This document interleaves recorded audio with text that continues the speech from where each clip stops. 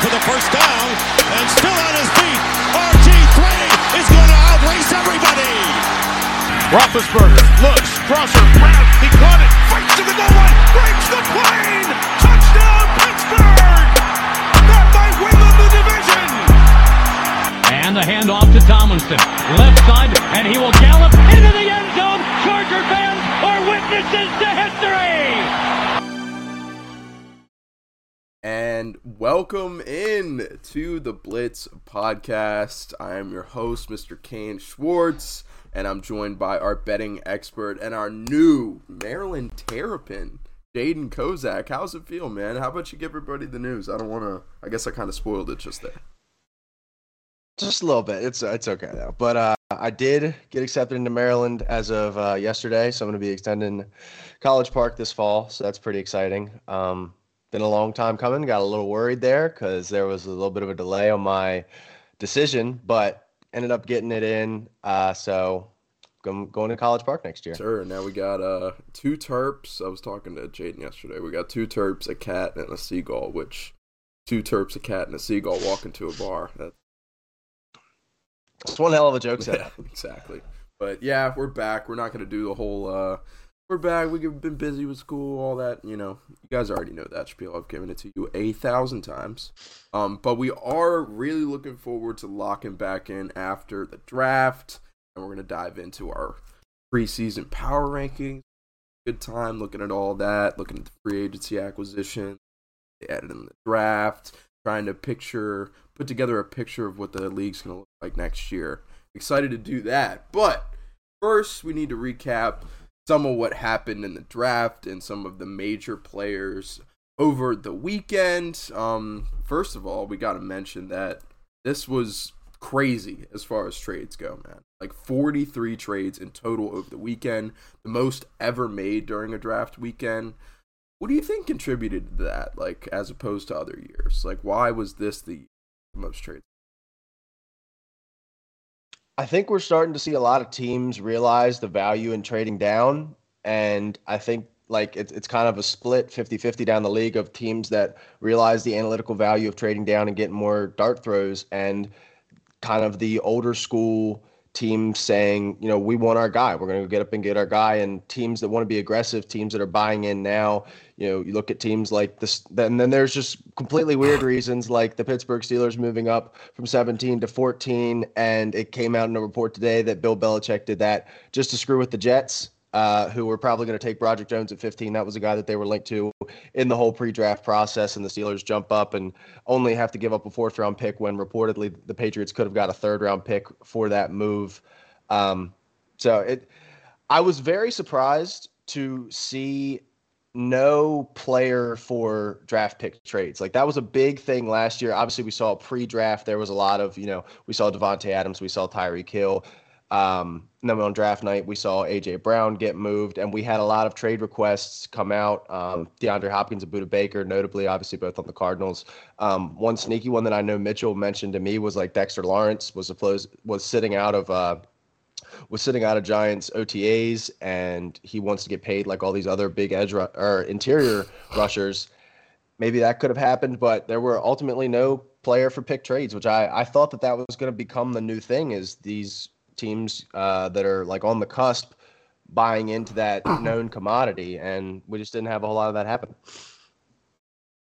Excuse me. But yeah, I agree. And it also, like, there was rumors that Derrick Henry even might be moved around at some point because his name was being thrown around in trade rumors, and it was a question whether or not. Yeah, and we did have DeAndre Swift. I just kind of got forgotten because it was on day 3. Like, when I say that, I mean like guys getting traded for first-round picks. Like we saw a lot last year, and even like I believe it was 3 years ago now, where Stephon Diggs got traded to the Bills for a first-round pick, and trades like that we didn't see any of this year. Yeah, and the Titans were rumored to be moving up too. A lot of people, Peter Schrager had them moving up in almost every mock that he did. Had them, and there was even some late rumors of Hopkins being involved in that trade up, where it would be like 11. Or 3 and DeAndre Hopkins for like 11 and some other stuff in that package as well. So, but ultimately none of that happened. I do think, and we'll talk about the Cardinals briefly in a moment, but I do think it's interesting that they had those two guys make relatively public trade requests. Neither of them got moved. Draft came and went. The Cardinals, we know that it's going to be a down year for them, especially with the pick that they acquired that, again, we'll talk about in a minute. But now Hopkins is like, who said I wanted to leave? We haven't heard that from Budda Baker now, and obviously he wants to get paid. But it's going to be interesting to see what they do with those two guys, especially considering that this is not going to be a year where they try and compete to make the playoffs or really even win games. Yeah, I was really surprised to see that D-Hop didn't go on draft day somewhere, especially the first day. I thought Baltimore obviously was an obvious landing spot for him. But, with just paying Lamar, that's going to work. But, yeah, it was definitely an interesting draft to say the least. But without further ado, let's dive right into it, man. And the first team that we got to talk about made some draft day-esque type moves. Kevin Costner in kind of making his mold on the Texans draft day. I don't know if there's any draft day fans out there, but it kind of felt like that because you had Stroud going at 2. The Texans always had that number 2 pick. And then here's where we started to get interesting. Bryce Young obviously goes 1, Stroud goes 2, and then we knew after that all the dominoes were going to kind of fall, and it would be more interesting at 1 and 2. And damn, did it happen. The Texans ended up trading back into 3 to get the guy that some people had them mocking in the first place, which was Will Anderson. They got Anderson in exchange for 12, 33, and the 2024 first and third round picks, which is kind of steep. I mean, basically 3 firsts for Will Anderson. 12 and 33 were eventually traded for Paris Johnson. I guess that's an easy way to look at it. But do you think that was worth it for the Texans to up to 3? What are your thoughts? It's really hard to justify, and you can sit here and play mental gymnastics with it where if they took Will Anderson at 2, that it just think about it like that, where they trade up for CJ Stroud at 3, but it really isn't like that, because ultimately, if you really wanted CJ Stroud, which it seems like they did, and they played it smart by taking CJ Stroud at 2, so then that way they didn't get that 15-20% bump of we're trading up for a quarterback, in addition to the fact that teams like the Titans, teams like maybe the Falcons, Raiders, who really knows, would be calling to trade up to 3 for CJ Stroud, whereas I don't think anybody's calling up to trade for Will Anderson. I think it's a culture move more than anything. It's we have had not really any good players since the whole Deshaun Watson debacle happened, and we need to get good players in the organization, and we need to make strides towards winning, which I got to commend them for that. But to give up 4 picks, 4 players for 1 edge rusher that I like a lot, I can't see any way that he returns this value, even if he is one of the 2 to 3 best edge rushers in the league, because it kind of got lost in the flurry of draft night. And I know I wasn't even thinking about it, they have Cleveland's pick next year. They very well could have found a way to offer that Cleveland first round pick next year as opposed to their own, because if you go look at the Super Bowl odds that just came out after the draft, they have the second worst Super Bowl odds in the NFL behind the Arizona Cardinals, who was the pick that they traded it to. So the Cardinals could very well be picking at 1 and 2 next year in a class with Caleb Williams, who's a legit, franchise altering, could very well come into the league, be a top half quarterback as soon as he gets drafted. And you just gave up an opportunity to go get that guy for an edge rusher and a quarterback that, a lot of people liked. I had him as QB3. I just don't see the high end with him. So we'll see how that works. But again, I think they're just trying to make strides towards winning, and I got to respect them for that. Yeah, for sure. You got to respect him for doing that. Also, D'Amico Ryans, as soon as he comes in, they start off firing. So, like you said, it's kind of a culture move. It's a new age Houston type deal. But some of the thoughts on Anderson, at least that I was hearing, are that he'll never be that superstar. He'll be a really solid player in the league, and maybe gets a couple Pro Bowls here and there, but he's never gonna win a year.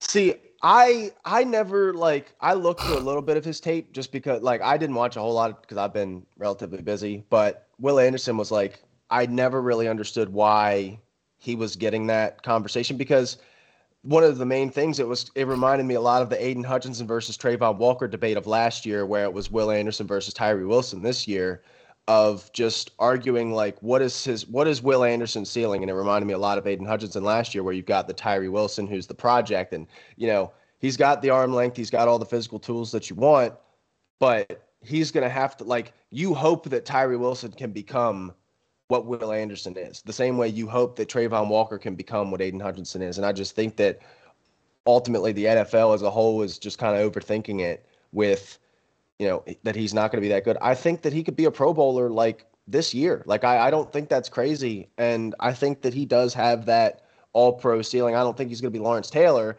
but I think he could be like a multiple-time all-pro guy, especially with a defense that's going to scheme him up.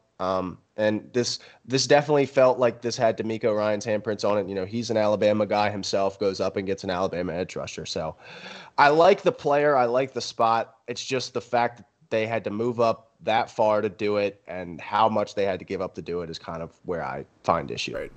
I see, as I'm sitting here, I'm trying to think of comparisons.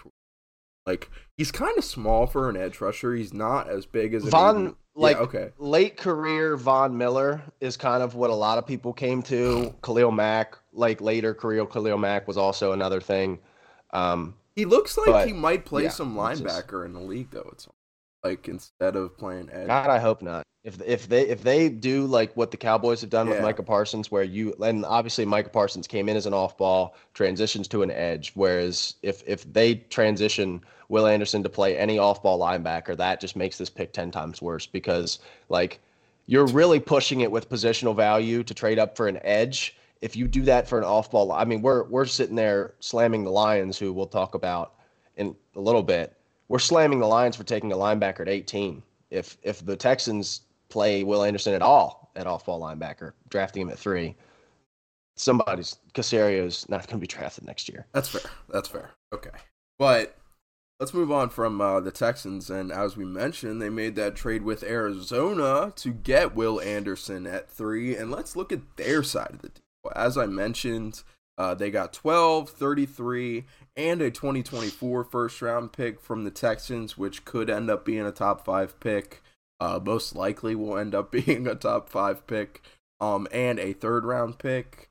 12 and 33, as I mentioned, were traded for Paris Johnson. But I think I like Arizona's side of this.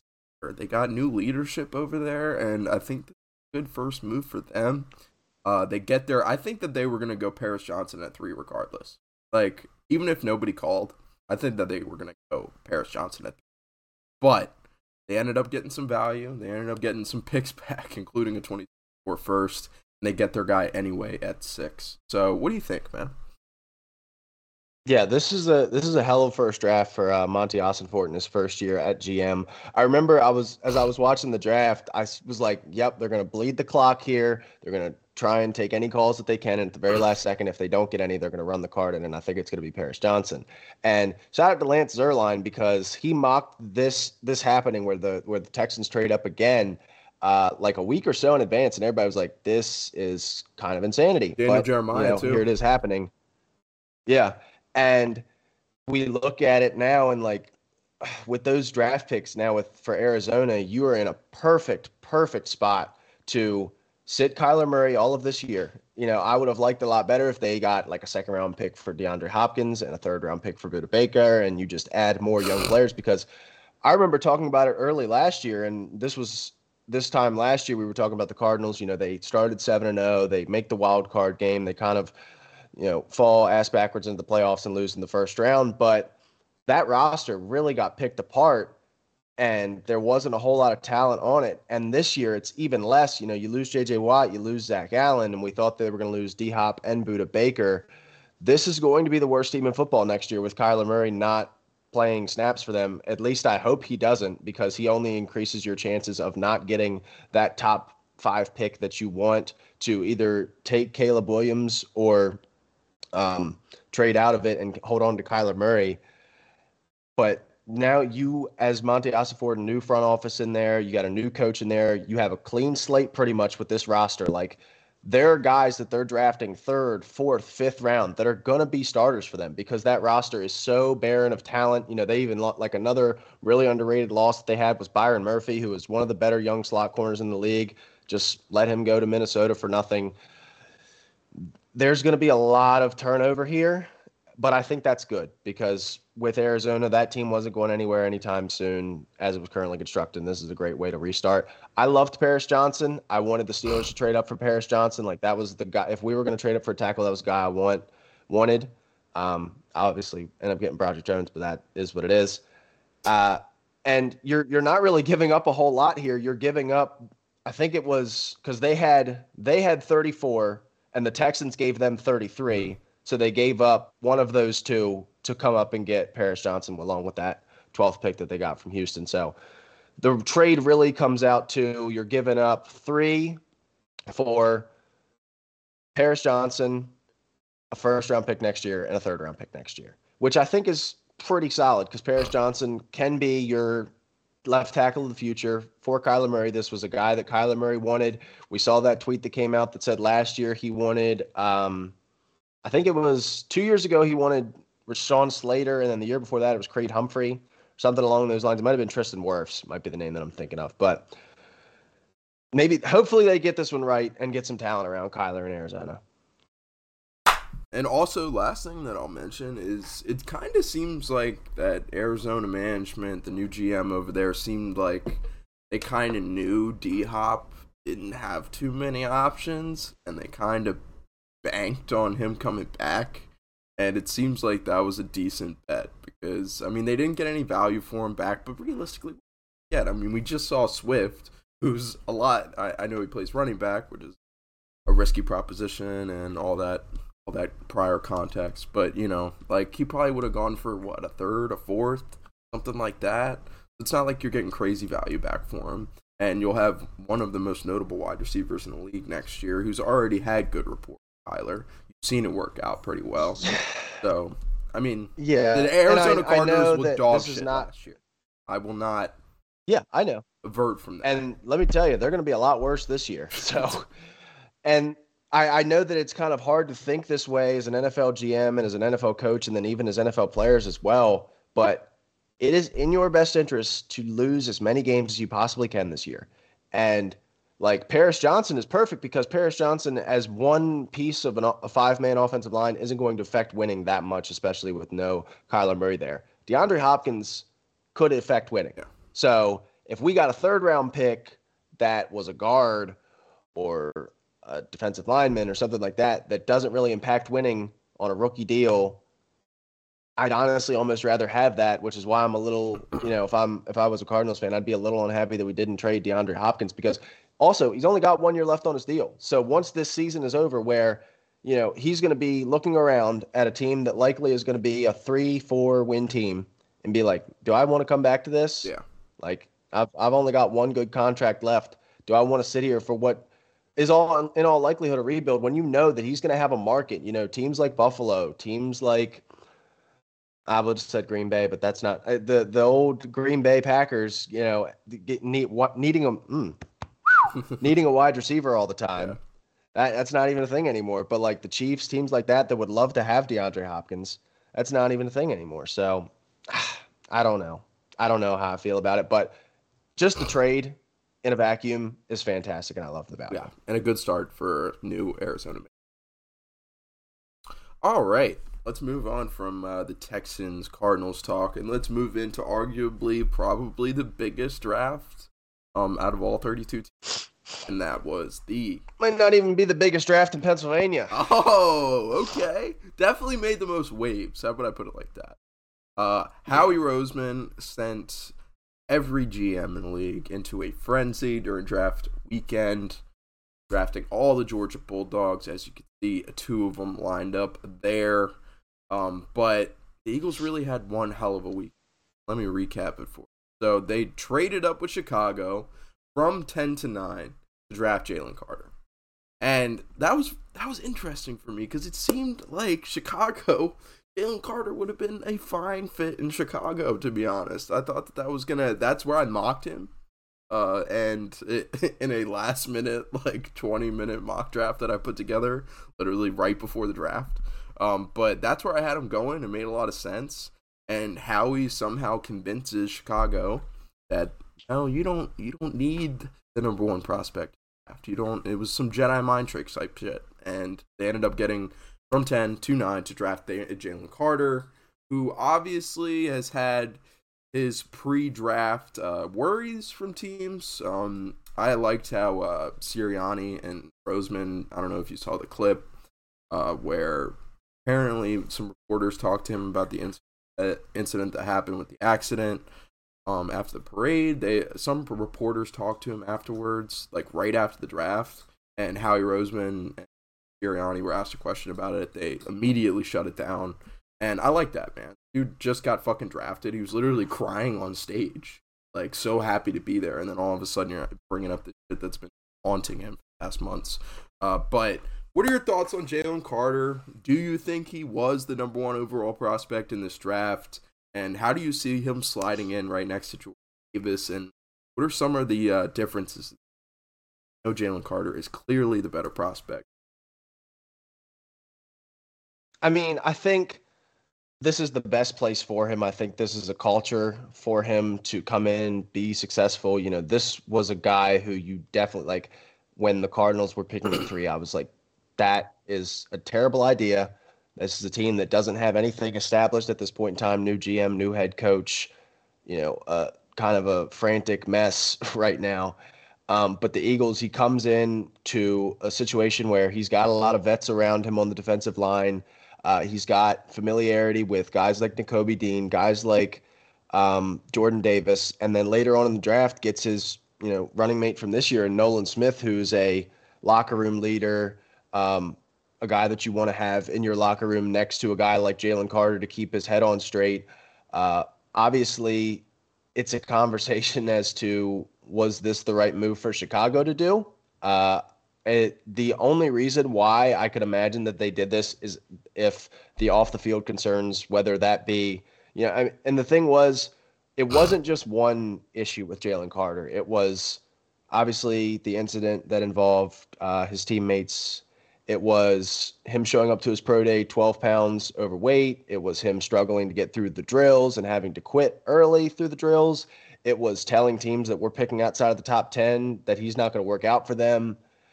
So there were a lot of flags that I was like, I really don't like the profile this guy's putting together, but I don't think there's a better spot for him to end up in than Philadelphia. Yeah, for sure. I mean, as you mentioned, they took Nolan Smith at 30, who, correct me if I'm wrong, dominated at the combine, and we thought he might go early because... Oh, yeah. I mean, he was a guy getting, like, most mocks was going in the top 20 leading up to the draft for a lot of those edge rush needy teams.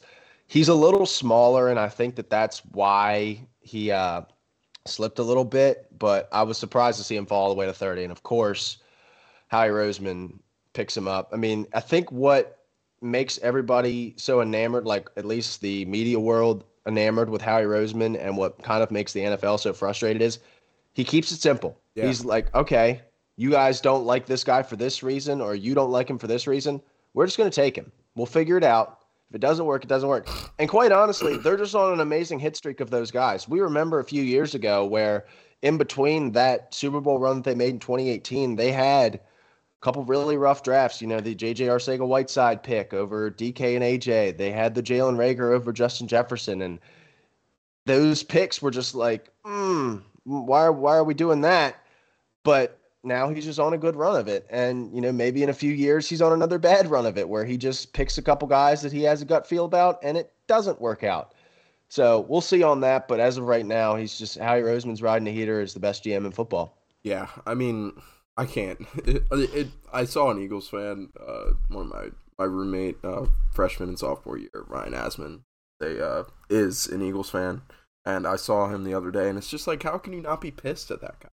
Like, how can you just not be pissed at Howie Roseman? Like, apparently, the rumor going around after the draft was that a lot of GMs were annoyed with what Howie did in the draft. And honestly, dude, like, you hit the nail on the head. I wanted to say it, but congratulations out first. They overcomplicate things. like other GMs just like overcomplicate the fuck out of it. Like they just think like it seems like Howie is a madman running like a Madden franchise out here. But I think he just drafts off a media consensus board. Mm-hmm. I honestly think that's got to be what it is. But I mean that like it makes your fans happy. Like just you can't be unhappy at how you can't be annoyed at Howie Roseman just because you aren't. Yeah. You can do the same things. You choose not to, and then your fans are angry at you about it.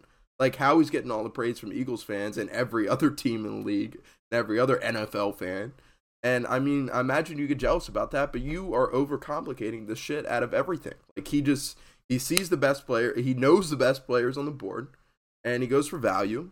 And I mean, like he doesn't overcomplicate it. Like other teams looking at Nolan Smith at 30 or even Jalen Carter at 9. It's like you look at those guys and you wonder. A lot of teams start to psych themselves out. Why is this guy falling? What do other teams? They're calling into others. They don't know what's wrong with him. They're not confident in themselves. So hats off to Howie for being a fantastic GM and having the balls to pull off moves like this on draft day. So hats off to them. But let's dive into more of the Eagles draft recap. They took Nolan Smith at 30. They took Kelee Ringo. Is it Kelee Ringo? Yeah, okay. Kelee Ringo at 105. And that entire 2021 Georgia defense plays in the NFL now. Historic. And the Eagles have a decent amount of those guys. They have Davis, Nicole Dean, Jalen Carter, Nolan Smith, and Kelee Ringo. And they even added to their Georgia Bulldogs squad in trading for Detroit Lions running back DeAndre Swift. This is one of the craziest stories I've seen in a while just because it developed so quickly. Because as soon, I mean, I guess there was some rumblings that he might get traded because they signed David Montgomery, but he was going to, like, running back by committee with Jamal Williams all year, so that wasn't anything crazy. But then the Lions, who we'll dive into later, they draft Jahmyr Gibbs. Oh, shit. At first, I thought this is classic Dan Campbell. They're going to run 3 running backs. It's not going to be a fantasy football friendly offense at all. You won't be able to take anybody. But they'll win games. They'll keep the score low. And they'll throw the ball like 15 times and run everybody into the ground with 3 really good running backs. But that's not what happened. They ended up trading DeAndre Swift the very next day. They traded a 7th and a 2025 4th for DeAndre Swift. Howie did. After the Lions draft Gibbs in the first. To put some context into it, the Eagles did sign Rashad Penny. A lot of people were high on Rashad Penny stock, including some members of the podcast here. But the Eagles kind of have a stacked running back room as well now. I mean, they have Boston Scott still. They have Kenny Gainwell, who did get meaningful snaps next year. So you put Swift alongside those 3 other guys. What do the Eagles look like next year? What's the outlook on Swift? What are you thinking, man? I mean, as far as Swift goes, I kind of think that he slots perfectly into that Miles Sanders spot. Now that kind of leaves, well, what do we do with Rashad Penny? Because there was nobody with a Rashad Penny type role. Somebody made a tweet that said, the 8 weeks before DeAndre Swift gets hurt, the DeAndre Swift's going to be great, and once that happens, Rashad Penny's going to be great until he gets hurt, and then it'll be Kenny Gainwell's turn. Because those are 2 guys with some pretty lengthy injury histories. Obviously, Rashad Penny's is a little bit more lengthy than Swift's, but on the Lions side of it, we'll save the Lions for a minute. But the Eagles are going to be I think they had a lot of concerns coming into this offseason. They had a lot of guys that were slated to hit free agency. They bring back Jason Kelsey. They bring back Brandon Graham, they bring back Slay, they bring back Bradbury. They end up losing C.J. Gardner-Johnson, which does kind of suck for them. He was really crucial for them, in my opinion, in that Super Bowl run. But they're gonna be really good again. Like I don't know what else to say. They're gonna be really good again as long as they can stay healthy, as long as those 2 receivers can stay healthy, as long as Jalen Hurts can stay healthy. I don't see any way that they aren't one of the 2 or 3 best teams in the NFC again. Yep, and we'll get into it later. They just gave their quarterback a bunch of money too, so that always helps. Mm-hmm. And I mean, they made it to the fucking Super Bowl last year, and they've only gotten better since then. That equation usually turns out to winning a Super Bowl, but that's you would think that's yet to be seen. Personally, I'm a huge DeAndre Swift fan. I was a huge fan when he came out of Georgia, and then I was a huge fan. I was watching Hard Knocks, and the Lions gave him so much good publicity, man. Like, was that like a fucking scheme? I don't understand. I think it had, because all last year it felt like there was just a disconnect between Dan Campbell and Swift, because we always saw Jamal Williams getting the goal line touches, which I understand because Jamal Williams is much more of a goal line back. I remember saying to one of my buddies that I was watching the draft with, I was like, I think at like pick 25, the Lions are just going to have a oh shit moment where they remember that they signed David Montgomery to a 3-year deal. But clearly this was all calculated.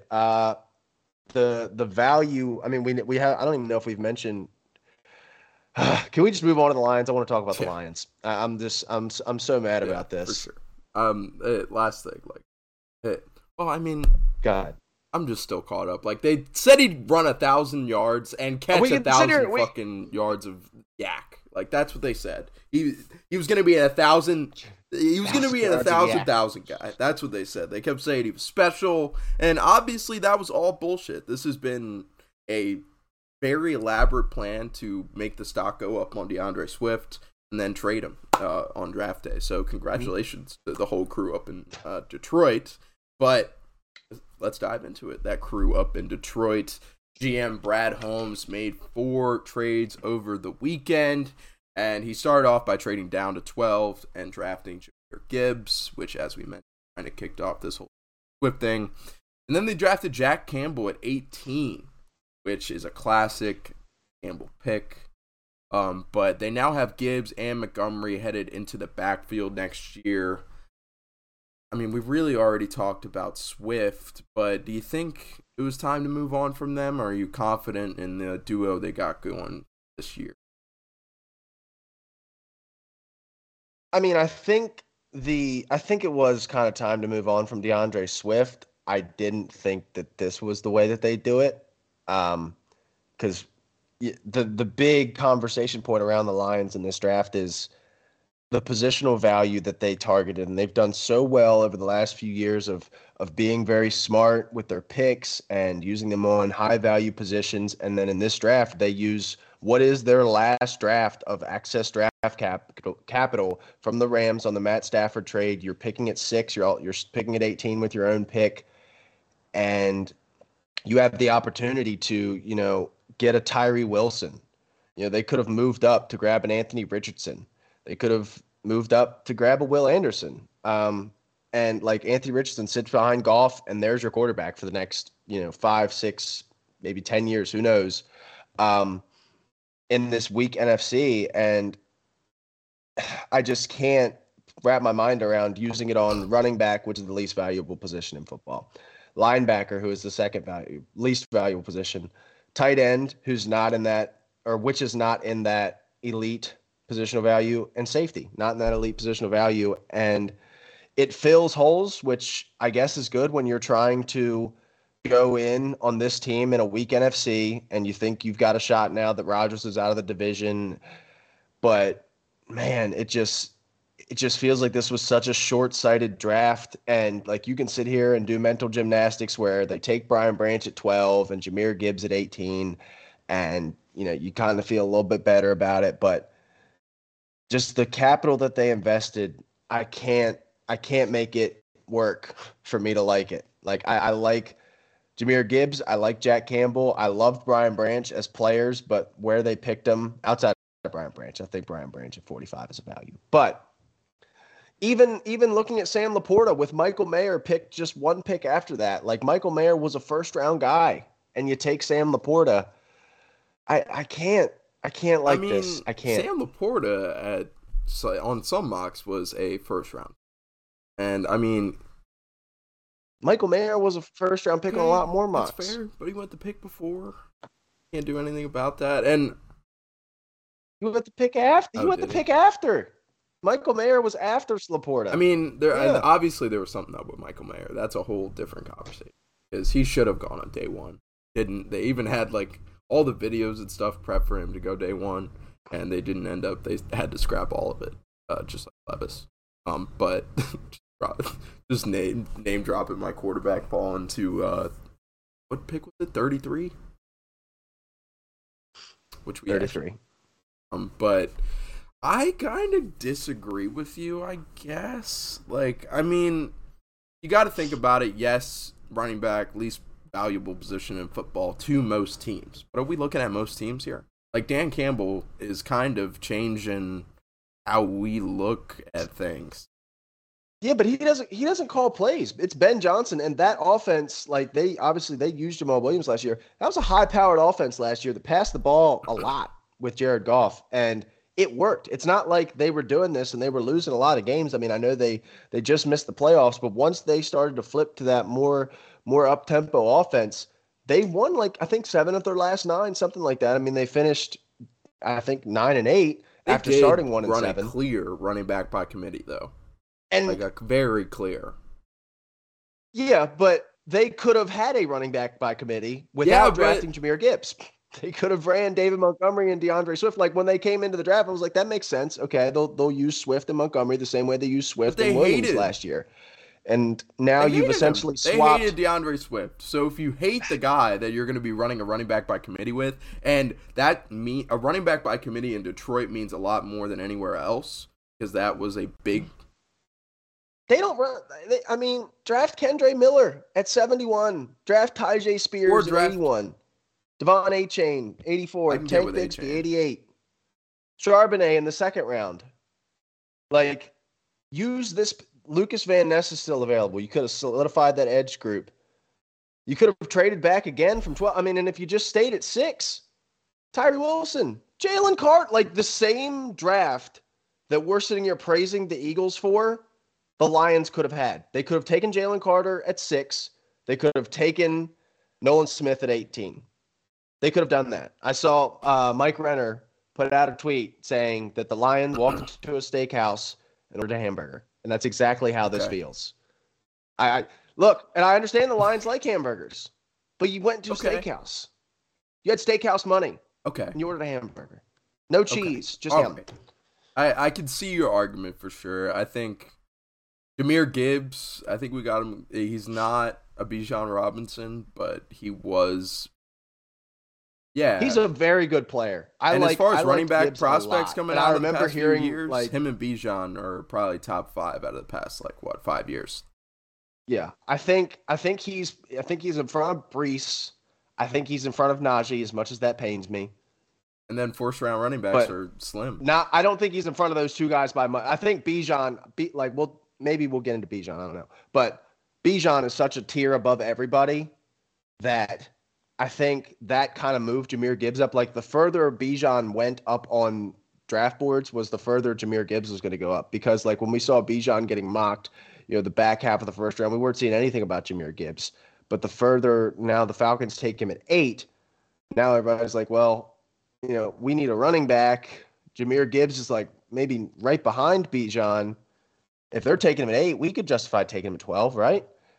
But and the thing that confused me and the thing that I think was a lie was Dan Campbell saying that he got multiple calls saying that if he didn't take him at 12, teams were going to take him behind them. So we look behind him. Green Bay Packers already have 2 running backs that are pretty good. The New England Patriots might have. I think that's a real possibility. Jets, no. Well, the Jets ended up drafting a running back too. Steelers, no. And the Lions back with 18. Yeah, but they drafted one at like 80. I mean, you're not taking Breece Hall after the year that he had last year. I don't know why the Jets drafted a running back. Or at least the year they started out. When did they take him? Yeah, they took him late. I was watching it on day 2 and 3. Yeah, But you got to have depth there. I think I know your boy Michael Carter's still there.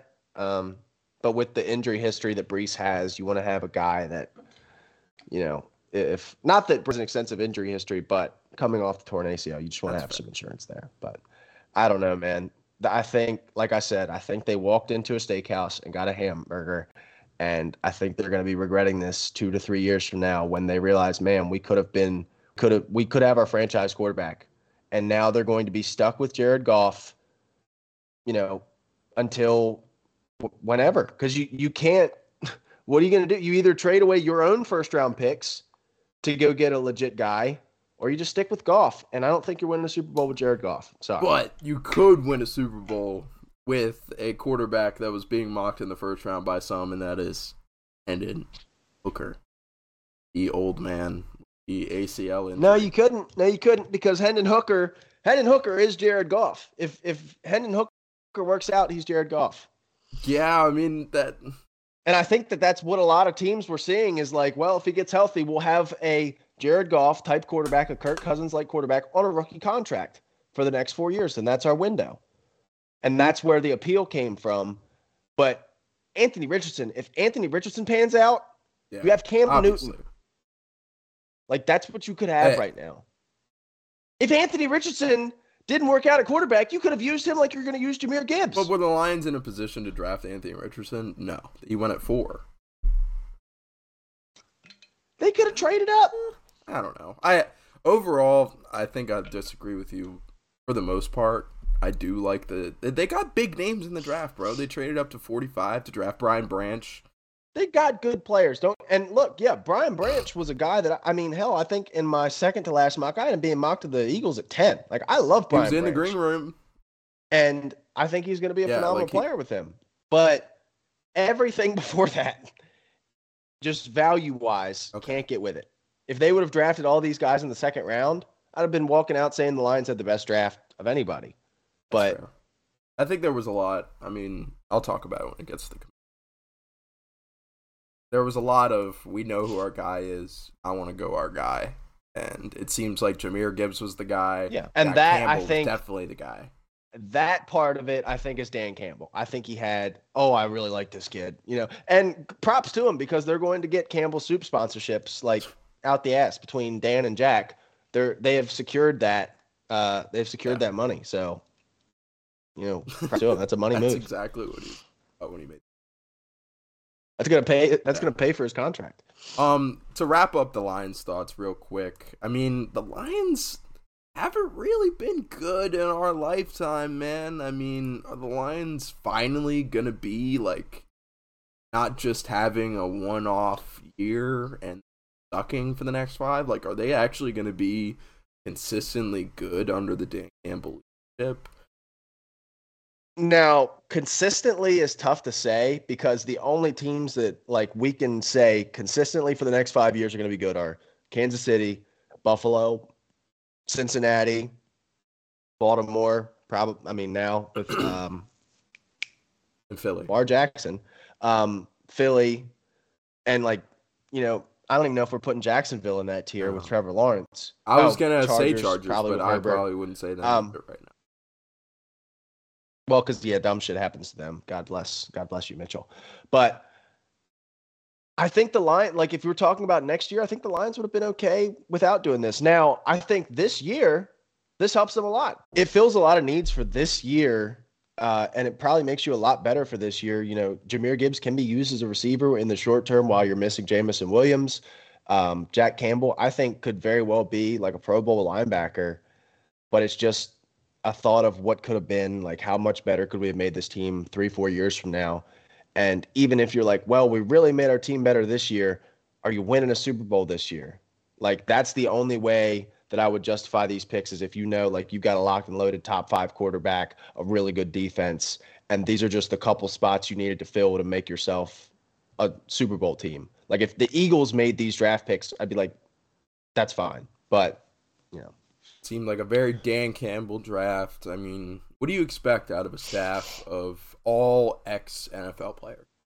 I mean, they're going to go the big-name college guys. And that. I mean, if you just look at, if you take out where they drafted them, if you don't know where these guys were drafted at all, and you just mention the names that they drafted, I mean, they're good players. They're great players. And I think that that's a great draft. Maybe value, you can argue about that, but overall, I think draft. But all right. Damn. They didn't even get to fucking use the Lions picture, man. God. Yeah, dude, what the hell? I was just sitting there thinking, I'm like, it didn't even occur to me. I'm like, we're sitting here talking about the Lions, and you've got the fucking Eagles picture up. God damn it, man. Whatever. There's Jahmyr Gibbs on your left here. There's Jack Campbell, the other first-round pick. Go ahead. Fun thing that I found out, because I was looking for these pictures, this looks exactly the same as last year when they did their press conference with their 2 first-round picks last year. They had a shorter African-American fellow with dreads on the middle left. They had a white tall defensive player on the right, Dan Campbell on the left, and Brad Holmes in a Nike tracksuit on the right. Exact same layout and everything in back-to-back years. If you don't know who we're talking about, Jameson Williams and Aiden Hutchinson looked the exact same in their photo last year. Yeah. But shit's crazy, man. Well, enjoy this picture of the Lions right here. Take it in. Try to soak it in with the. Just leave it up for the next one. We'll just be like a picture behind on all of our conversation points. That sounds like a plan. First pod back in 2 months. That's how we usually run this joint. But what we want to talk about next is the new generation of quarterbacks. I mean, we've been hyping up this quarterback draft class for I can remember in basically 2 years. I mean, we've been doing this podcast for 3.5 years, and we've seen this quarterback prospect or quarterback class on the horizon, and it's finally here. Bryce Young went 1 to the Panthers. C.J. Stroud went 2 to the Texans. AR-15, Anthony Richardson. AR-15, by the way, one of the coolest nicknames in football right now. Now that he's, I think he did say that he was going to denounce that because of the, the whole assault rifle gun negative control connotation thing. That probably makes sense. A shit ton of people are still going to call him AR-15. So, good luck with and if that. he wears 15, he's just gonna. It's not gonna change. But yeah, good luck with that. Then, but he went 4 to the Colts, and then my boy Will Levis had to sit in the green room, and I mean, he didn't look like he was too down bad because he had 8 women with him at the draft. So he was doing okay. Give or take. Yeah, something like that. A bunch of them are Snapchat famous now after one night. But anyway, he goes second round of the Titans. And Hendon Hooker, I wanted to include him on this list. Third round to the Lions. So which quarterback do you think has the best situation? And which do you think is best set up for success? Because we've broken down the best quarterback, like who we would rank as far as talent goes 100 times over. But what quarterback has the best situation? Who's best set up for success? I honestly think out of those top 4, it's Anthony Richardson for me. I think you've dropped him into a spot now where he is with an offensive mind that has worked with a quarterback of his archetype in the past with Jalen Hurts, Shane Steichen, the offensive coordinator coming over from Philly, now the head coach in Indy, worked with Jalen Hurts, built him to be the player that he is, the MVP candidate, the guy that just was the highest paid player in the NFL for a week and a half. And Anthony Richardson is that, like, on steroids. Like, he is, Jalen Hurts, if he got blown up by about 20 or 30 pounds and 2 or 3 inches, like, he's going to be an insane project to work on. And if it hits, the Colts have their guy for, the next 10 years. The most obvious comp to me is Cam Newton. Like, and we remember Cam Newton, despite what we think of him as now and, maybe the success he had in his career, he was an MVP. He went to a Super Bowl. Like, I think that oftentimes gets forgotten about when we're talking about the great quarterbacks of this last generation. Cam Newton gets forgotten. He won an MVP. And if Anthony Richardson can win an MVP, you've got Jonathan Taylor next to him, which as well, I think is part of the great situation is you can run those options and stuff, and they can run the ball all game with Anthony Richardson and Jonathan Taylor, and it's going to be almost impossible to stop as long as both of those guys stay healthy. And this is an offensive line that 2 years ago we were talking about as one of the best offensive lines in the league. Now, last year it did take a really, really harsh step back with that left tackle spot really not being able to be figured out and Matt Ryan being borderline paraplegic. You now add Anthony Richardson in there. It kind of buffs that offensive line a little bit, and you've still got Quentin Nelson. You've still got Ryan Kelly. You've still got Braden Smith. guys that can be more than serviceable offensive linemen. Quentin Nelson is an all-pro at his best. And this is a conversation that we've had with Lamar a lot, as being one of those other primarily rushing quarterbacks in the NFL, is while it is preferred, you don't need receivers around him to have success. And the Colts' main problem over the last few years is who are they throwing the ball to? You know, you've got Michael Pittman in there, who's a solid player. You got Alec Pearson there, who's a solid player. But it's not like if you dropped Bryce Young in here or C.J. Stroud in here where you've got to kind of rely on other guys to make plays. They don't really have to do that. And Anthony Richardson can just be instant offense for you. And you're now in a division where there's two other rookie quarterbacks. So if Anthony Richardson can go up and make that step early, they could be at an advantage in this division that is probably the weakest in football right now. No, the NFC South, but second weakest in football. Yeah. A quick question for you. Like, as I'm thinking about it, AR-15 is like the great, I guess I should stop calling him that. But he's a great like comparison between Cam Newton and Lamar Jackson, because he's not as big as Cam Newton was, because that was something that went under the radar. I think he's bigger. Like, as far as weight goes, like Cam Newton, bro, there's no way he's bigger than Cam Newton. Cam Newton was like, I mean, you could look up. I will look it up. He was over like 250. Like, he was a fucking. He was 245, 6'5". Cam. Anthony Richardson is 6'4", 231. So he's a little bit lighter, but he's faster than Cam Newton. Yeah. So I guess but he runs, like, watching him run is so much more like watching Cam Newton, because Lamar makes you miss. Right. Anthony Richardson will run through you. Like, he is a wrecking ball when he's got the football in his hand. I really like, he was my QB2. I love the floor that he brings, and we saw that with Justin Fields this season, where, you know, he may not be the greatest passer yet, but he can provide you so much on the ground that can keep your offense afloat for a little bit. And I think that's a lot of where his value is going to be this first season. The one part of this landing spot for him that I don't like is that he's not in a position to sit behind somebody. That's why I liked Detroit. You know, even I know this was more of a long shot, but like Minnesota, teams that would come up and he would sit for a year behind X quarterback, and then he'd come in year 2 and be the starter and be the future. Whereas now, unless they decide to go Gardner Minshew early, which I think would be a pretty big red flag of like, oh shit, this might be not good if they've got to start Gardner Minshew day one. He's going to be starting day one, and that might hurt him a little bit, because the Colts are, if he plays well, they're in a position to win. And I think he might develop some bad habits to try and do so. They're going to hurt him down the road. Yeah, I think so too. It's being a big boomer bust pick. Do you think, one last thing before we move on from AR, Anthony Richardson, before we move on from Anthony Richardson. You can stick, I guess AR also kind of has the negative comment. It's whatever. It is what it is.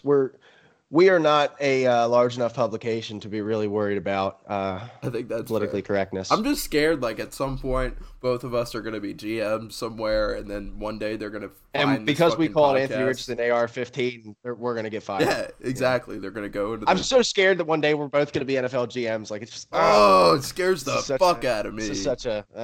It's a high-stress situation. But last thing, do you think... I mean, I know he's not, like you said, he doesn't make guys miss like a Lamar Jackson. He can, but he's not the same mold as a Lamar Jackson. But you think who two guys we'll talk about later, and also got paid big bags of money, Jalen Hurts, Lamar Jackson, if these guys don't play as well as they have over the last like couple years, do you think an AR-15 goes 4?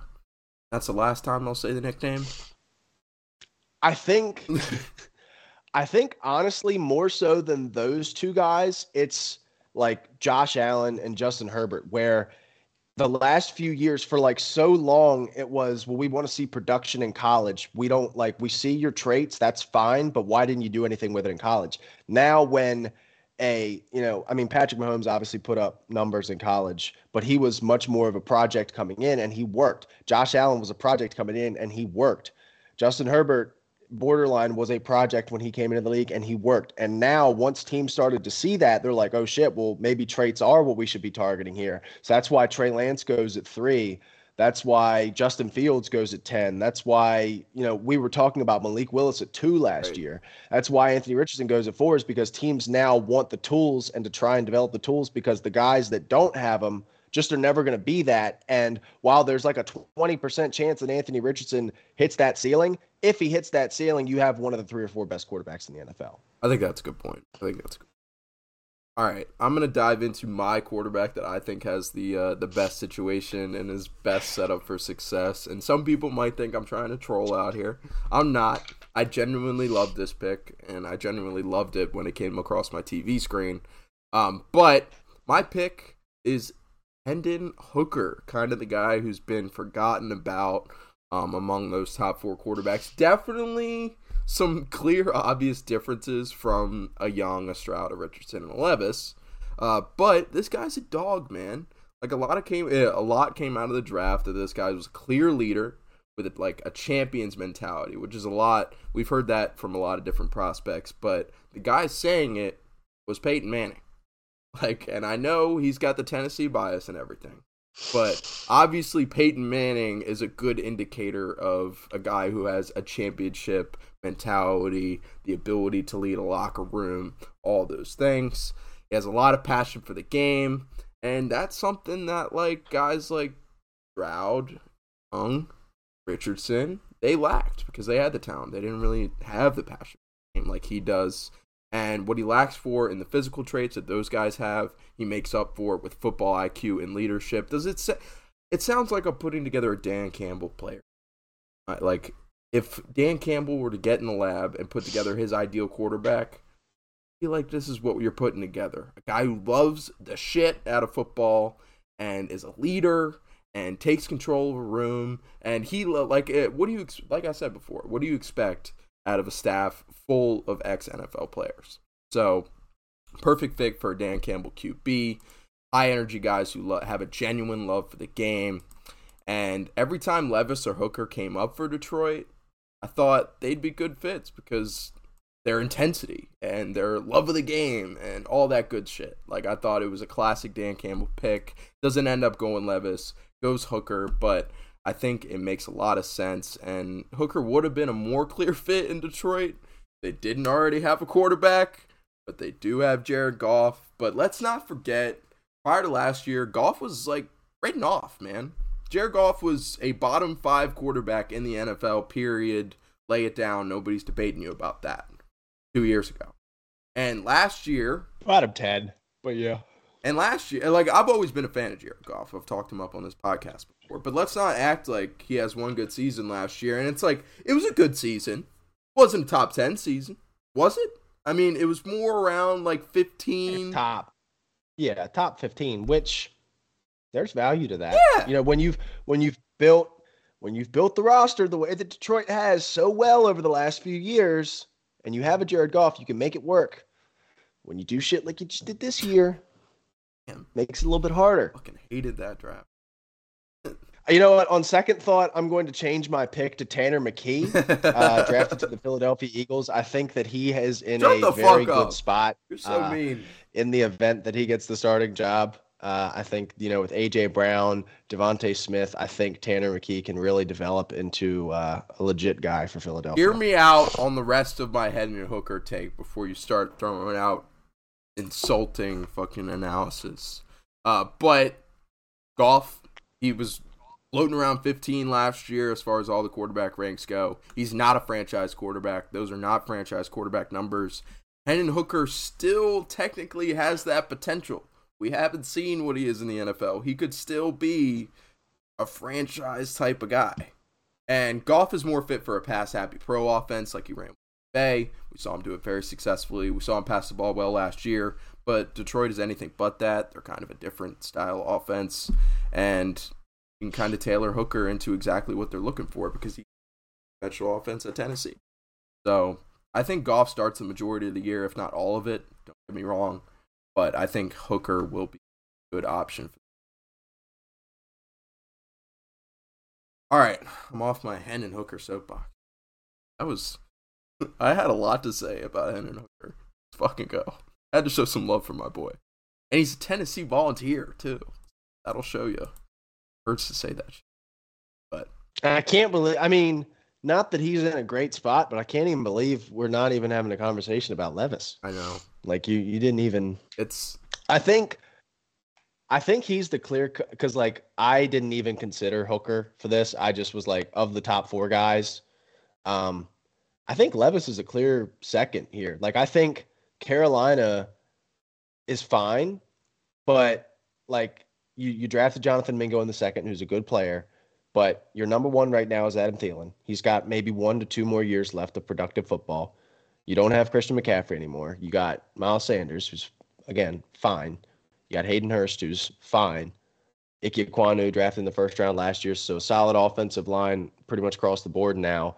And then Houston is kind of the same situation where you got an old wide receiver in Robert Woods, you got a running back that you like, you got Dalton Schultz, an offensive line that's fine. But I think that's such an average group around these young quarterbacks, which I think is going to kind of not help them succeed. I just something about AR with Jonathan Taylor, I think is just going to pop year one and could help them obviously win a lot of games in the future. for sure. So now that we've wrapped up the major draft talk and the major draft stories that we wanted to talk about, let's just touch on real briefly some of our favorite drafts that we saw out of the weekend and some of our personal thoughts maybe on our personal teams. But I'll hand it off to you, man. What are some of the drafts you liked this weekend? Well, don't you worry because I'm not even going to waste any time because my favorite team is going to be part of my favorite drafts. I loved what Pittsburgh did in this draft. Obviously, the first round go up and get Broderick Jones. They don't have to give up very much to do so because Bill Belichick wanted to screw the Jets, which is fantastic.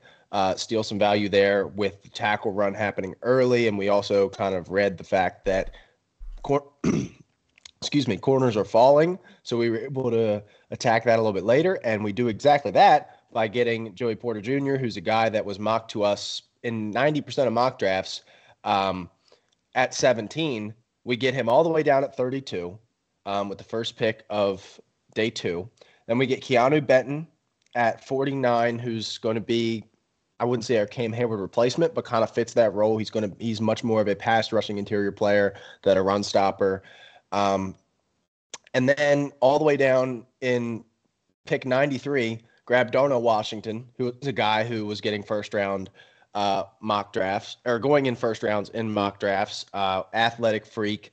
There were some concerns about a knee injury potentially being the case with him, but if he ends up panning out, I think he's the perfect balance that we have with Pat Freiermuth because he's much more of a blocker. He's going to be an extension of the offensive line, whereas Pat Freiermuth is really not that. And then, we grabbed Nick Herbig, fine player, Steelers with the old nepotism trick after we signed Nate Herbig this past offseason. We go out and grab his brother. Of course we do. And then Corey Trice, who was a guy was getting mocked in day 2, 7th round, pick 241. I think we got phenomenal value up and down the board, filled a lot of holes. And, I honestly think that we had the best draft of any team, and that includes Philadelphia, just because Philadelphia came in, they had a top 10 pick. They had a pick at 30. They had a lot more assets than we did. And, they got Jalen Carter, but I think we did a lot better in the middle rounds and also, again, with less draft capital. And like I said, we just got value up and down the board and filled a lot of holes. Really, every single need that we had was filled. Congratulations, man. Do you want a sticker? I mean, hey, I would actually love a sticker. If you had a sticker. A+ NFL Draft 2023. Yeah. Fair enough. I'll see if I can find one.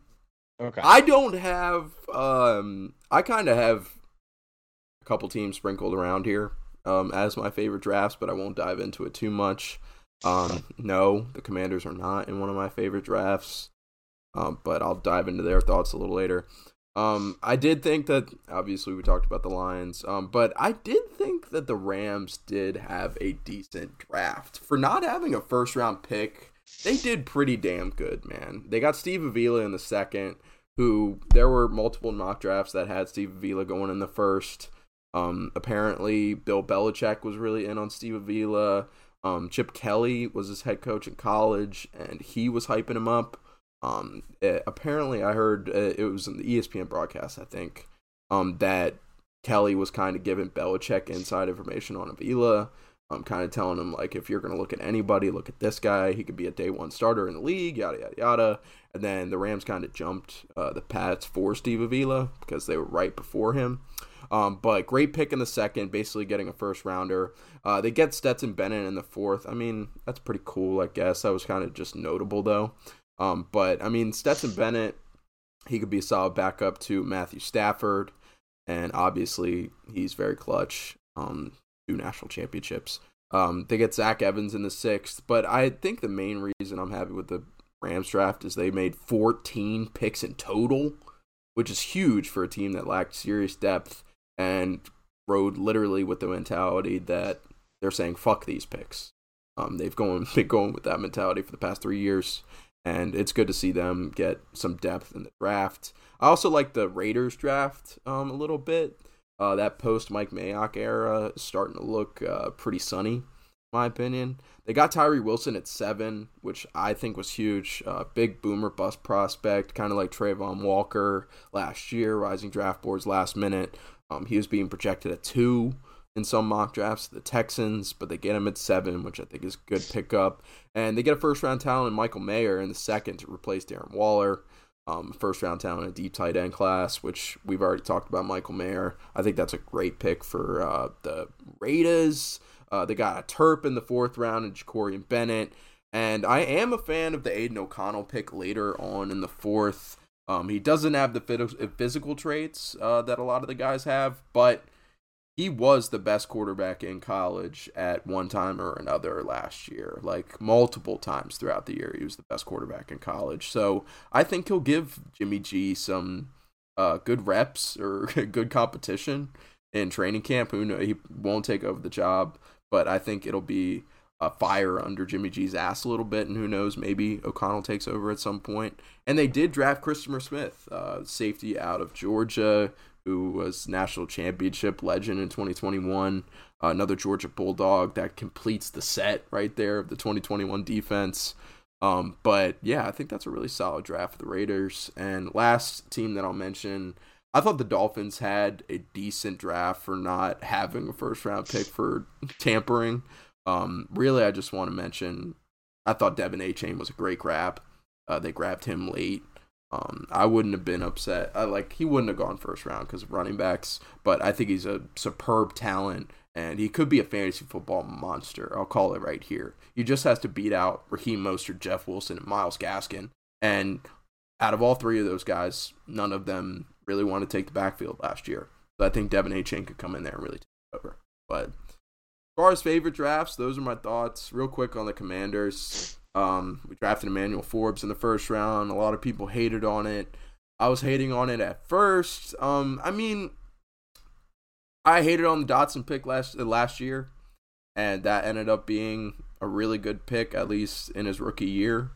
So if we like our guy and we don't really want to stray from the plan, that's what it felt like to me. We knew that Forbes was going to be our guy that we were going to take. We had a Christian Gonzalez available. We didn't think he would be available, but we stuck to our guns. That's kind of the vibe that I got. I wanted to go secondary alignment in the 1st round, so I guess I'm happy about the position.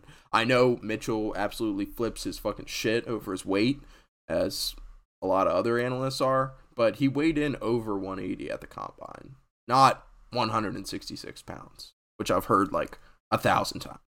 So he's good on the weight. He's still light, but he's not 166 pounds. And our defense lacked turnovers, interceptions, big playability. Jason Wright was talking about it on McAfee the other day. And, I mean, this guy was Mr. Pick Six, literally nicknamed that by the SEC last year. So, and he ran one back against my Cats. So, I've seen him do it before, and I'm happy, I guess, with that. I've convinced myself that I'm happy with the pick. And then kind of drafted the same guy in the 2nd round in Martin.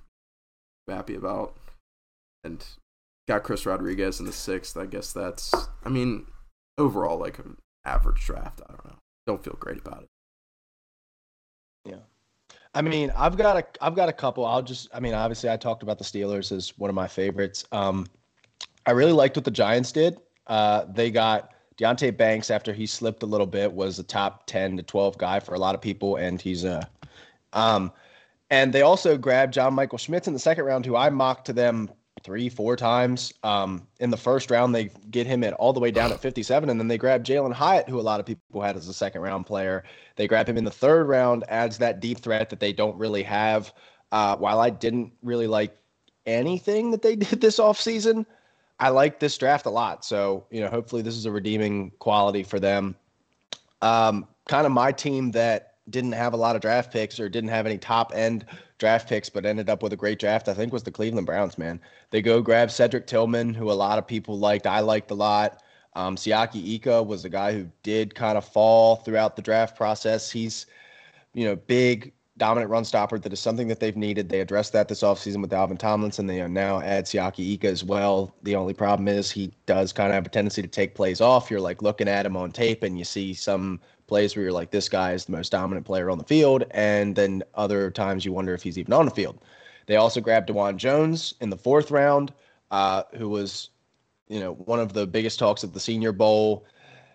I think rubbed a lot of people the wrong way with how he acted after that, because after that first day at the Senior Bowl where he dominated, put up some crazy measurements, he did not show up to day 2, day 3, day 4, didn't work out at the combine, didn't work out at his pro day, didn't really do anything football related from after that Senior Bowl day on. And I think a lot of people were like, well, that, I think he knows that was a fluke and that's why he's not working out. And that's why maybe he fell to the fourth round. And as it came out today, he was telling teams that he wanted to go to the NBA. So that's certainly going to be fun. As a what is his measurements? 6'8", 374. Yeah. That's going to play. That's going to play. Dorian Thompson-Robinson, even I thought that the hype for him was kind of stupid, but in the fifth round, you got a guy that can back up Deshaun Watson. I think that's actually pretty good value. And then Luke Whippler in the sixth round was a guy who was right in that cluster of centers with Joe Tippmann and John Michael Schmitz, who I just talked about. They get him all the way down in the sixth round. I think they got a lot of starters in this draft where they didn't have any premium draft capital. And then my last one of my favorite drafts, I talked about a little bit earlier, is the Arizona Cardinals. I think they absolutely did a fantastic job with getting out of that third pick, still getting a great player in Paris Johnson, who's going to be your starting left tackle probably for the next 10 years. I really think he's that good. You add a starter in B.J. Ojulari, who, you can add to that edge room that you desperately need help at. You add Garrett Williams, who was one of the 2 or 3 best corners in this class, at least coming into this college football season before he, I believe, tore his ACL. I know it was a season-ending injury. Corner from Syracuse. Micah Wilson, wide receiver from Stanford, was a guy that I liked a lot. I thought was probably going to slip into the second round, or, creep up into the second round. Ultimately didn't. They pick him at 94. And even, another backup quarterback we're going to talk about here is Clayton Tune. You're not going to have Colt McCoy around forever, Arizona. So you gotta pick your next Colt McCoy, and that could be Clayton Tune here from Houston. So, and again, not only did you have a good draft just as a whole, you added what could very well be the second overall pick, or even maybe the first overall pick in next year's draft. I think that, while it's obviously being talked about a great deal, it's not being talked about enough. The Houston Texans gave up what could very well be a higher pick than the pick that they traded up for this year to get up to that spot, and they picked at 3. There's a real world. I'd give it probably more than a 30 to 40% chance that that's a top 2 pick next year in a class with Caleb Williams, with Marvin Harrison Jr., with Drake May, that if you don't like one of those players for whatever reason, somebody will. And they could parlay this pick from Houston into 2 to 3 more first-round picks. Yeah. That is big-time moves for a roster that needed a massive overhaul, and it's going to have the opportunity to do so over these next few years, either around Kyler Murray or around whoever they draft next year or after that. Yeah. Obviously, the Texans think that they're going to be in good place next year, because they would never have traded. I can't see a world where C.J. Stroud and Will Anderson add 4 wins to your team. I can't. D'Amico Ryans, man, I'm kind of bought in. I don't think that they'll be. I think, yeah, and I think under he's 500. a good coach, and I think, again, we talked about it. It's a culture move, but do you really think that this guy does that much for you? Yeah. Does he really? Is Will Anderson going to be better than, who was available I was about to say Jahmyr Gibbs. But like Lucas Van Ness and maybe Marvin Harrison Jr. next year, like is Will Anderson really better than that? Yeah. I don't know. It's going to be hard for them to return value on that pick, and that's why I think Arizona did so well on that. That's fair. That's fair. Last thing on the draft thoughts, one other draft I wanted to throw out before we conclude on draft thoughts. I thought the Seahawks had an awesome first round. They got Witherspoon, top cornerback in the draft. I didn't know that he should have been going that high, but I texted the chat and it was like, yeah, that was where he's, because earlier in the draft process, he's good. He was not going top 10, I feel like, but I was picking him to 3 to the Cardinals, like a lot. I think Witherspoon's gonna be like especially now you put him alongside Tariq Woolen. Now Tariq Woolen can be a 2. Like you're really building something here in Seattle, and this is exactly what I'm talking. And this is why I'm so frustrated with the Lions. I know everything keeps coming back to the Lions, but the Seahawks had the exact same situation of, okay, we have excess draft picks from a team that we traded our franchise quarterback to. You look over the last few years, they've got Charles Cross, they've got Kenneth Walker, they've got Tariq Woolen, they've now added Devin Witherspoon, and they've added Jackson Smith and Jigba. And the Lions had the opportunity to do that where they add the 2 best players at their positions in this class and didn't. Yeah. And that's why it's frustrating to see what they did. That's exactly what I was going to say. Like, Witherspoon and JSN were the best prospects at their respective positions. At corner and wide receiver. Like, those are 2 extremely high-impact positions. Yep. And they were the clear number 1 prospect at their position. There wasn't any doubt about it. Yeah. So, I love that. They did go 2 running backs in the rest of their draft. They went, I do like Charbonnet out of UCLA. Yeah, that. But just slaughtering my fan. Like I was coming into the dynasty as from my dynasty team. I know no one cares about this, but coming into the NFL draft, I was like, man, I'm really worried about Ramondre. Like I don't know if they're gonna they could take a running back at 14 and just fuck me like massively. And I walk out of the draft and I'm like, well, shit. Now Rashad Penny's worthless, and Kenny Walker, who I was like, all right, this is my guy. Like I've got McCaffrey. I've got a really good team for a 10 team, by the way. I got McCaffrey, but I'm like, Kenny Walker's going to be my guy. Like once McCaffrey can't really do it anymore. And they drafted running back in the second round. And now they're going to have split carries. And they drafted what was probably the best receiving back in this draft. It's not named Jahmyr Gibbs in the 7th round, the guy from Georgia. And I can't remember his name, but he's going to be getting snaps too. So fuck the whole thing. I know. Kelly McIntosh, I put him on here in the notes. Like he was good and he played for fucking Georgia. So obviously he's got some talent. Mm-hmm. And it's classic Pete Carroll, man. It's going to be Rashad Penny, Chris Carson all over again, and it won't be fantasy friendly, and you won't ever know who's going to go off. It's going to be a great time. All right, man. I think it's about time we almost get out of here. But first, we got to talk about the contract extensions given out to some big-time quarterbacks in the league. And starting off with the improperly aligned picture of Lamar Jackson signing his extension today. This was put out today, obviously. Gotta love it. And we didn't know what the details were on Lamar's contract. We didn't know what all the guaranteed money would be. It was rumored that it would be around $200 million. It ends up being 5 years, $185 million guaranteed. And then right before that, Jalen Hurts kind of set the market by going 5 years, $126.5 million guaranteed. So big-time quarterbacks getting paid. What are some of your general thoughts? And I don't know if we want to compare these two because I think they're great in their own right. But I guess what it means for the next big quarterback deal, which is probably Joe Burrow. But I'll hand it over to you, man. My immediate thoughts are I hate everything because I thought it was over. I thought there was no way. This was prior to Odell Beckham signing. I thought there was like 20% chance he'd be back. You know, they've been working on this contract for 2 years. Nothing has came of it yet. And oh my God. And he requests a trade on Twitter. Like he's like, all right, you all don't want to put this out. I don't have an agent to put this out. I'm just going to do it. I'm just going to put it out on Twitter. I want to be out of here. Like, I don't want to be here anymore. And that's what I was saying is like the difference between before this and after this is, you know, before we can't seem to get the numbers right. Now I don't want to be here. And then as soon as Odell Beckham signed, I was like, well, he's coming back because Odell's not signing there to play with Tyler Huntley. Like, that's not happening. He's got assurance from somebody, whether it be from the Ravens front office, whether it be from Lamar himself, whether it be from both, that Lamar's going to be back next year. And I really thought it was it. I thought he was leaving my division because I love Lamar. I think Lamar's a fantastic player. I think Lamar is super overhated, but he plays for like the team that I hate most in all of professional sports. So it's a little hard to recognize that a lot. But you pay your guy. Like, while it would be nice to just have a carousel of rookie contract quarterbacks, you got a Lamar Jackson, you pay him. You now have to do some real extra work in the cap, and now you got to work the draft a lot better because really you can't have more than like 4 or 5 guys that are being paid like legit money if you've got that max quarterback. So you got to think they've got Mark Andrews getting paid at the top of the tight end market, Ronnie Stanley getting paid at the top of the tackle market, Roquan now getting paid at the top of the linebacker market, Marcus Williams getting paid at the top of the safety market, and Marlon Humphrey at corner.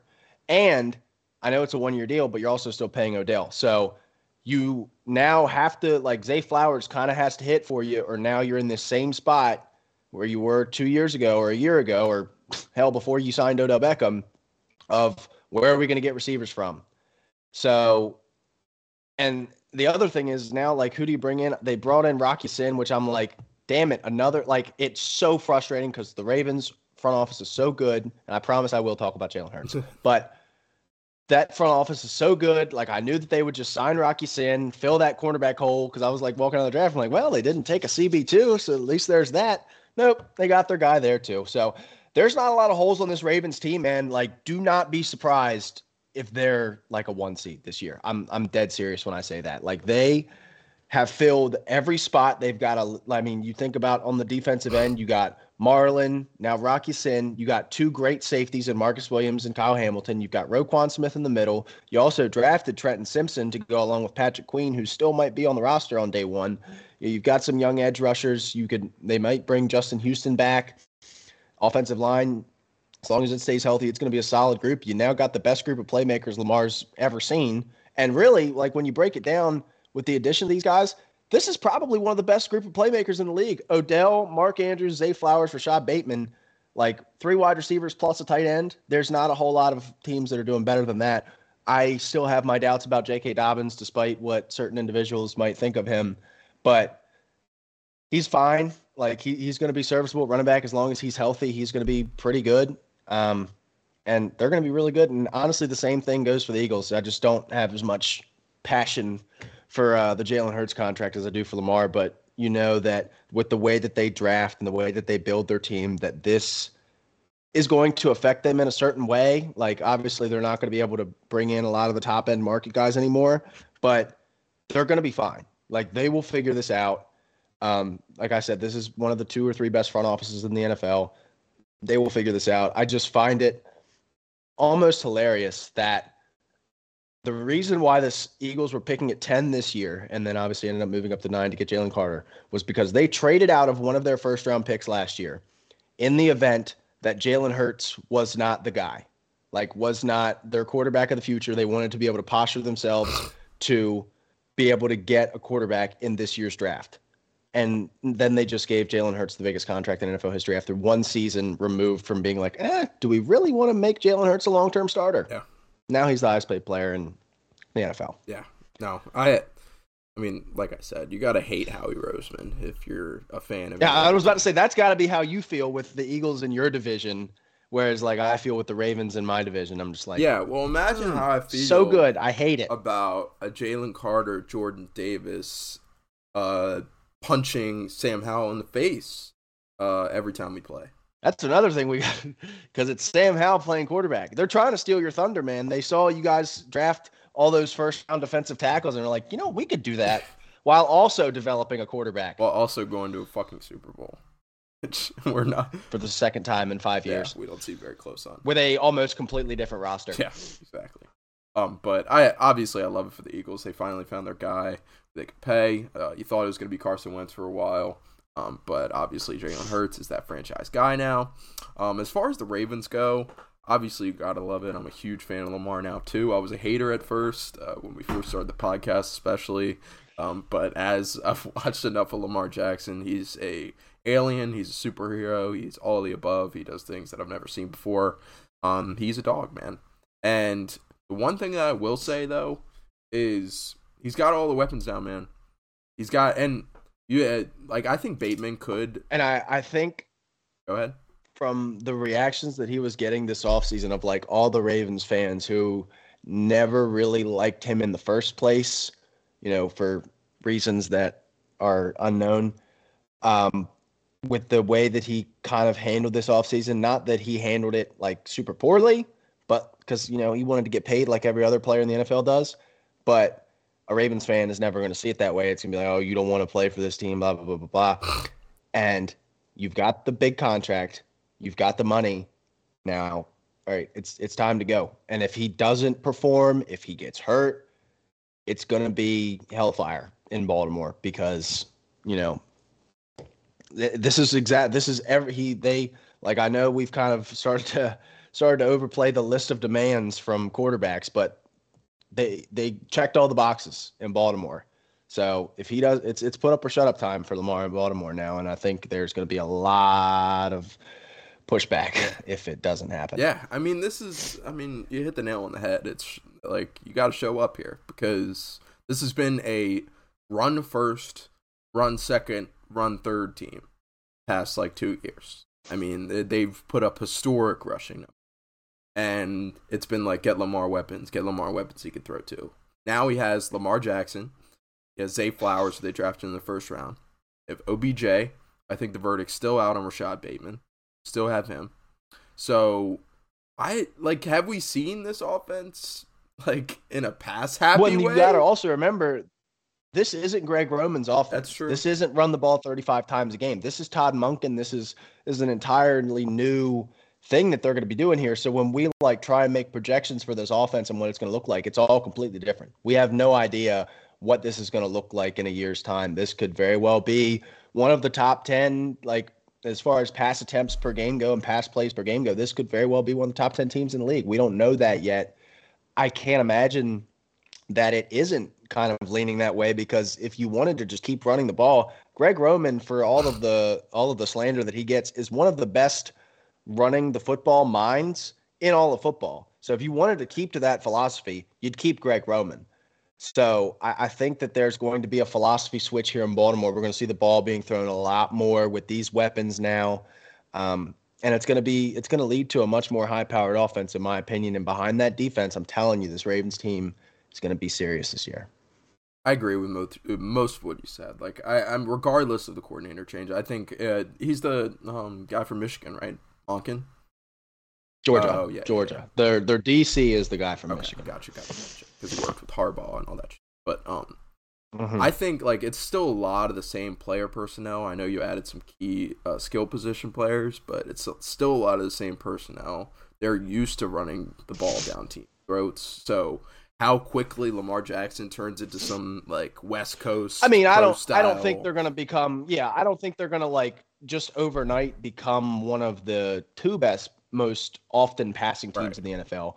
But I think we're going to see it a lot more. You're going to see a lot more runs to set up the pass than just runs just to continue to run. Right. It's going to be much more balanced, whereas in years past, we obviously saw they were the team that's first in rushing in the NFL. And it's going to kind of lean more towards the middle now. And I think that's what a lot of Ravens fans have been wanting, is because Roman never passed the ball, and that would drive them nuts. So now we'll get to see if the couch people are right about what this offense can do when they pass the ball. Fair enough. Last thought that we'll do on Hurts and Lamar. Who do you think wins the Super Bowl first? And how many MVPs do you think each finish with? Oh, Lamar's got a head start in the MVP department, and Hurts, technically has a head start in the Super Bowl department. Mm-hmm. I think just because the Eagles are in a much less loaded conference, the Eagles have to make it through at this current moment, unless some team breaks out, they have to go through San Francisco and Dallas. That's it. You're then after that, you're looking at Detroit, you're looking at Minnesota, You're looking at Seattle, the Giants. Like, are we serious right now? I just named 6 teams. The 6th best team in the AFC is probably like the Jets. Yeah. Or, I mean, hell, depending on how you want to look at it, for some people, the 6th best team in the AFC might be the Ravens. Yeah. Like, Chiefs, Bills, Bengals, Ravens, Chargers, Jets, Jags now are legit. Steelers, Browns. Yeah. The Browns. Dolphins. Completely forgot about the Dolphins. That's 10 teams that I just and the named. Patriots will always stick around. Maybe. Mm-hmm. And then you've got 3 rookie quarterbacks in the AFC South. You got to imagine one of them hits. And Denver and Vegas, like, I feel like one of those teams is going to win 7 or 8 games this year. Like, I feel like there's a chance next year that the top 10 in the draft order is going to be like 8 or 9 teams from the NFC. Like, the AFC is that stacked and that loaded. So for Super Bowl, it's got to be Jalen Hurts because he's just going to have more shots to get there, in my opinion. And I don't think either one of them ever wins another MVP. I just think now, I don't think Lamar will ever be in a position because, you know, as much as I like him and as much as I think the injury stuff's ever played, I don't know if he'll ever play 17 like again. And with Hurts, I think everybody's going to be like, well, look at the team that he's got around him. You know, how's he ever going to win an MVP like that when we're going to have these, you know, Mahomes who's getting paid all that money and that team isn't as well-rounded. Same thing with Burrow, same thing with Allen. And I mean, I think this year, the Trevor Lawrence MVP talk is going to really pick up here. I think a lot of people are going to be buying into that this offseason based off the back of what they did last year. Yeah, for sure. We'll have some, I'm sure we'll do some award predictions before the season starts at some point. Oh, yeah. Much closer to the season in August, but yeah. For sure. But I think overall Jalen Hurts probably wins an MVP earlier than Lamar wins his next one, just because Jalen Hurts finished second last year. Yeah, and Lamar's already got one. Yeah. So right. I think people will hold off on him. Yeah. But I think because he finished second last year. I will say that if we're talking about this year of who has the higher chance, I think Lamar's got the narrative because Lamar's, you know, coming in with the new system. He's finally got the weapons. If he plays well and the team plays well, I think he'll have the narrative in his favor. So I agree with that. All right, man. Well, that does it for our first pod back in a minute. Looking forward to putting out more podcasts as we roll through the summer, putting together our power rankings, headed into next season and kind of breaking it down. You guys haven't gotten to look at the setup we're going to have for our team breakdowns, but I've taken a look at it. Jaden showed me the other day, and they look fuego. So I think everybody's going to be happy with that. Looking forward to diving into it, but until then, catch you later. Peace.